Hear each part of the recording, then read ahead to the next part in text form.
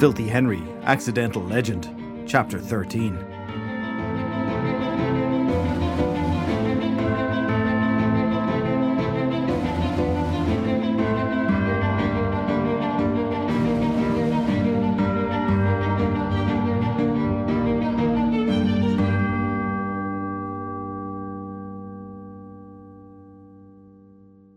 Maeve was going to blame them. Noel knew this deep in his heart of hearts.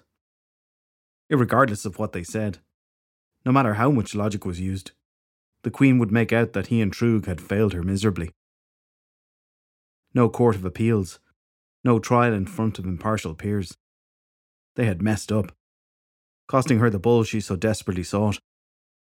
And now they would have to work 3 times as hard to redeem themselves in her eyes. "All you had to do was get a stupid animal back here before anybody noticed," Maeve said, pacing the floor of the hovel. Noel resisted the urge to roll his eyes. He looked over at Trug. The tall man was standing at attention, staring straight ahead with a blank expression on his face. Not that this was a facial arrangement based on anything Maeve had just said to them. Most of the time, if Trug was not using his brain to concentrate on whatever was being hit at that moment, he went to his default mode of blankness. Noel figured it must have been a nice way to go through life. "My lady," Noel began, instantly regretting speaking. Maeve whirled on the spot and looked at him. She stared so intensely that Noel felt like something was boring into his forehead. "Listen to me, you upstart half-man," the Queen said. Noel took umbrage at the remark but kept quiet. "You two morons had a perfect chance to get the bull, and you mucked it up. Chickened out like a pair of... Maeve paused, snapping her fingers while she thought up the word. "Chickens?" Lauren suggested. "Chickens," Maeve said, pointing at the crone to indicate her appreciation. "You literally got ran out of a field by the very animal you had to steal. Why did I bother bringing either of you back from the dead? You can't even do one simple thing right." Now, to be fair," Noel said, "it was the crone that brought us back." Lauren tutted and started to walk towards the rear of the hovel. "Not a smart move," she said. Maeve walked over to a shelf, picked up a long curved knife from amongst an assortment of mouse entrails and bug parts, then slowly strolled over to Noel. She brought the knife up under his chin, the tip gently pressed against his skin. "Don't make any assumptions about your current usefulness," the Queen said in a low voice that sent chills down Noel's spine. "You are only alive because I required you to be. Now you're after ruining my plans. It sort of means you're no longer as useful to me." "We can all fight the champion at the same time," Trug said suddenly.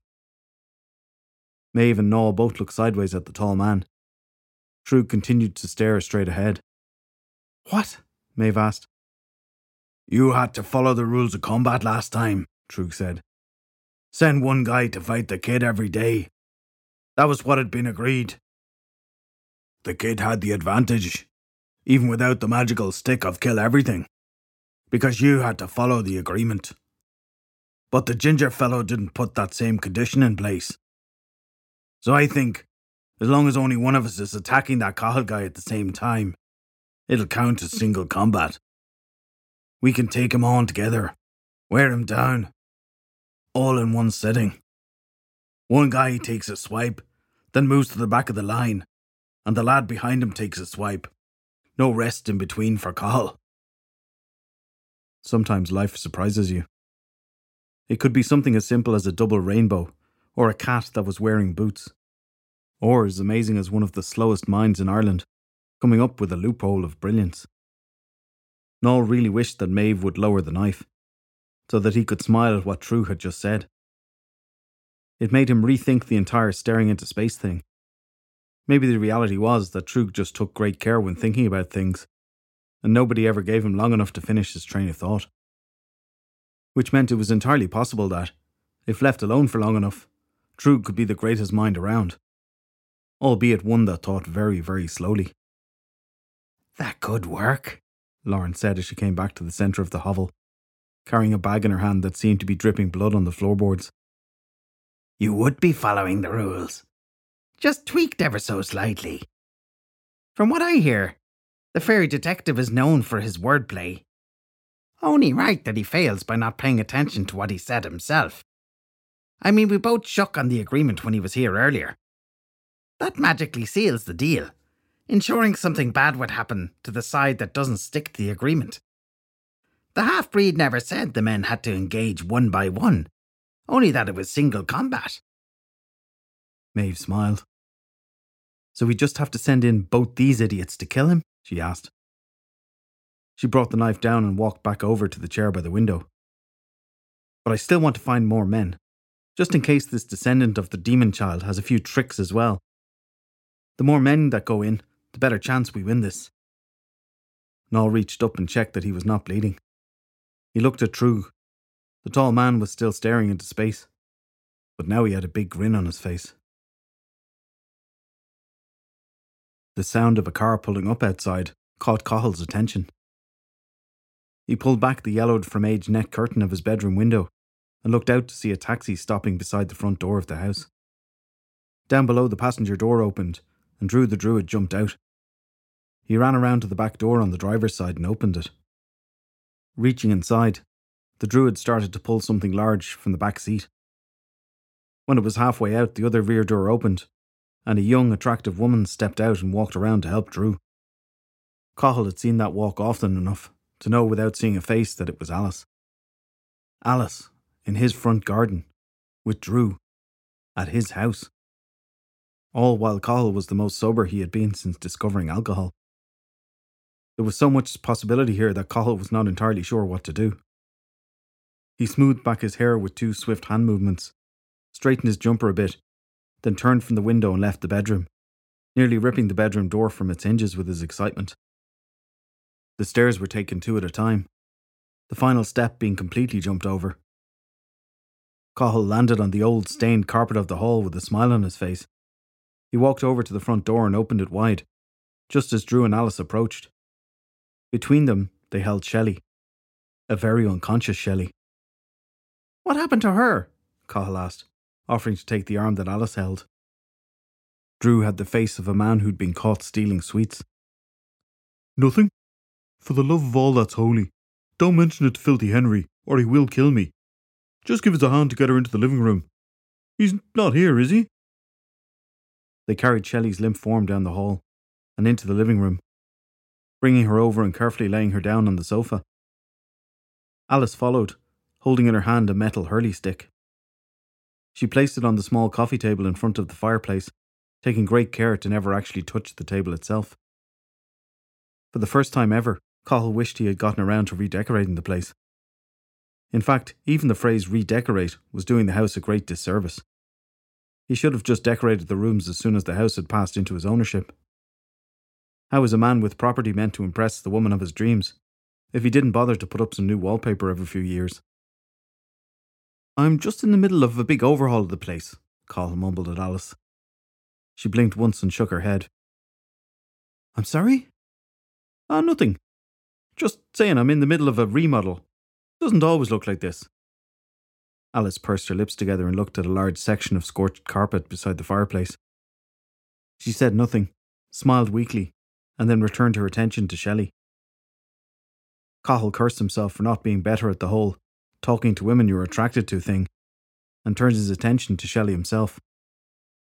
"So what happened? Seriously, did you get hit by a car or something? Why is she out for the count?" "Look, it was nothing all right," Drew said, running over to the kitchen and turning on the cold tap. "Just don't tell Filthy Henry. Seriously, where is he anyway?" "I don't know," Cahill said. "We came back from a walk, after meeting Team Maeve, and he muttered something about going to clear his head, but that was hours ago." The Druid held a towel, the cleanest that Cahill owned by sheer virtue of the lack of stains on it, under the flowing water. "You met Maeve?" Cahill nodded. "Yeah, she's living with that crone McGarry a few fields over. She has a guy the size of a mountain with her as well. I'm not sure Filthy Henry has thought this whole thing through. Seriously though, is Shelley all right?" The Druid wrung the towel out, then ran back over to the sofa and placed the wet towel carefully over Shelley's forehead. "She's going to be all right," he said to Cahill. "Alice here knows exactly what happened. Isn't that right?" "You said you'd pay me €50 first," she said. I mean, carrying her into the taxi and back out again is fine. But I ain't lying to someone just because you did something you shouldn't have. I just started my shift and everything. Although Namrab isn't entirely sure what you did to begin with. There was the loud bang and then she just sort of collapsed. Who collapsed now? Cathal and Alice turned to look at Filthy Henry as he walked into the room from the hallway. He took off his trench coat and went to throw it on the sofa, until his gaze fell upon Shelley.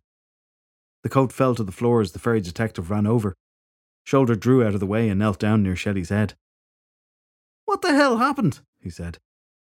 Drew started to take slow steps backward. She's going to be fine, he said to Filthy Henry. We've got it all sorted. See that nice cold towel on her head? Like in the movies. That'll fix her right up. Next best thing to giving her a cup of tea. Cathal was not entirely sure how Filthy Henry managed to move so fast. It seemed that in the blink of an eye he went from kneeling by the sofa to standing in front of Drew, with a firm grip on the druid's hoodie. What happened? The ferry detective snarled. Listen, calm down, okay? Drew said, gently patting Filthy Henry's clenched fists. All that happened is a little accident in the pub when we were out getting lunch. Nothing major. Just ask young Alice here. Filthy Henry pushed the druid away so hard it caused Drew to trip over his feet and crash to the ground. Alice, the ferry detective said. Who in Dagda's name is Alice? Explain to me why we just can't kill Cathal one more time. Because from where I'm sitting, that seems to be the most obvious way to get around all this crap, Maeve said.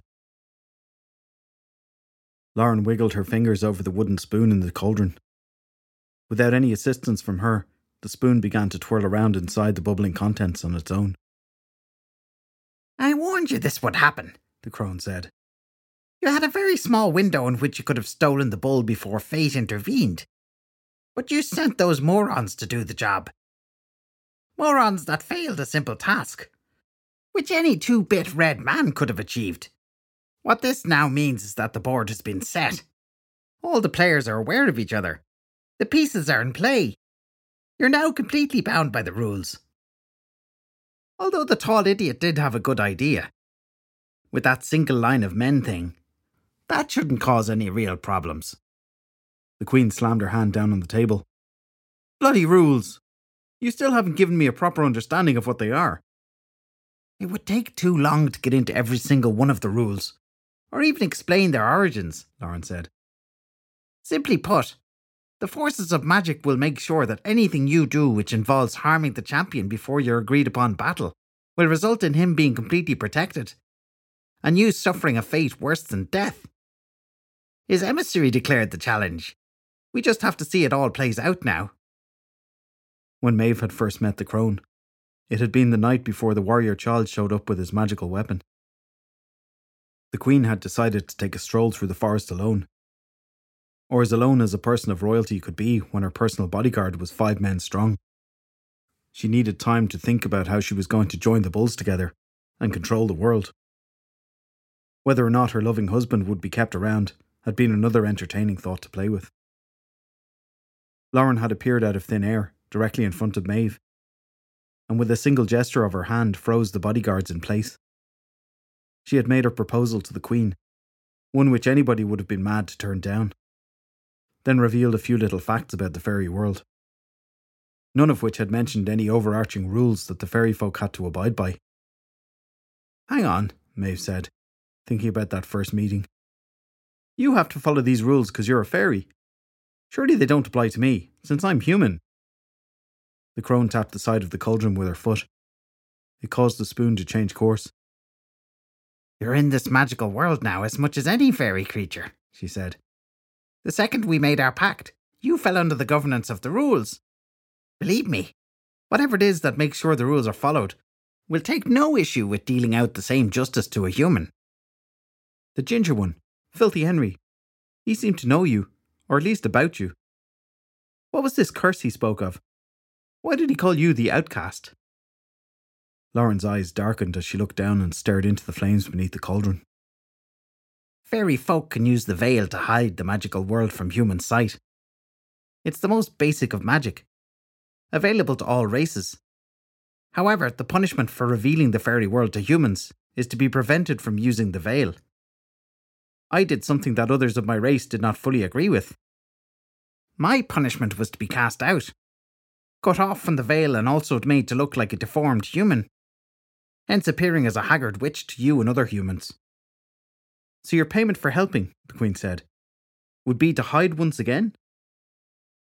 The crone looked up at Maeve. No. I want you to make me look as I once did, while making every other Skoid suffer as I have for centuries. Revenge was a dish Maeve could fully get behind. She nodded in agreement. The door to the hovel opened and Noel stepped inside, followed quickly by Trug. They both gave a curt bow to the Queen, then walked over and dropped down onto 2 tree stumps Trug had brought in the previous day to act as extra seating inside the hovel. Neither of them spoke, but Noel had on his face a stupid grin, which did very little to dampen Maeve's foul mood. "What is it?" she asked, pointing at the skinny man. "We went through the trees," Noel said. "Just like you asked. No car or anything. We know where Cahill's home is. The idiots don't even have lookouts. It's like nobody these days think they might get attacked." "Fat lot of good that does us," Maeve said. "We apparently have to play by the rules and can't do anything to harm or kill him in any way." "What about his woman?" Trug asked. Maeve looked at the taller man. "What woman?" Trug gave a shrug of his broad shoulders. "I don't know her name. Didn't exactly get close enough to ask. But I remember, or the body I'm in at the minute does, that he has a thing for this pretty little bar girl from town. She arrived at the house when we were watching them. A bald guy in a grey hoodie, and the bar girl carried an unconscious lady from the back of a taxi into the house." Ideas can originate from the smallest bits of information. Sometimes all it takes is for the wrong neuron to spark against the right brain cell. And before you know it, 2 men are running down a hill with a large kite lifting them off the ground. After Trug had stopped talking, Maeve slowly turned to look at the crone, her one source of knowledge on all things fairy related. "That wouldn't go against the rules in any way, right?" the Queen asked. "I don't think that's against the rules at all," the crone said to Maeve. "You cannot do anything that would result in Cahill being killed before the final battle. But this girl, whoever she is an outside factor. One that won't face you on the day. As long as we don't try and use her to harm Cahill, we should be all right." "Hang on a second," Maeve said. "You never mentioned anything about causing the idiot harm. You just said that he was not to be killed before the big battle. Now I can't even use this woman to hack off an arm while she lures him to bed." Lauren sighed. "You can't do anything to physically injure, harm, maim or disable Cahill. I thought that using the phrase kill would have acted like a nice umbrella term we could include everything under. Clearly not. Some maniacs need things explained to them in simple terms." Maeve rose from her seat and upended the table beside her. It crashed into the ground. "For the love of Dagda, this is unbearable. How about you just write all this down so that we can study, and at least then you will stop being a bloody obstacle." The crone cackled. Actually cackled. As if there was something funny for her old throat to laugh at. "We can't use this girl to harm Cahill, but we can definitely use her to delay him in any way, shape or form we see fit. Ways that might not have been as popular back in the good old days." Something about the crone's tone caught Maeve's attention. "Then let's make that happen," Maeve said. "Although I'd still rather we just figure out some way of just killing him."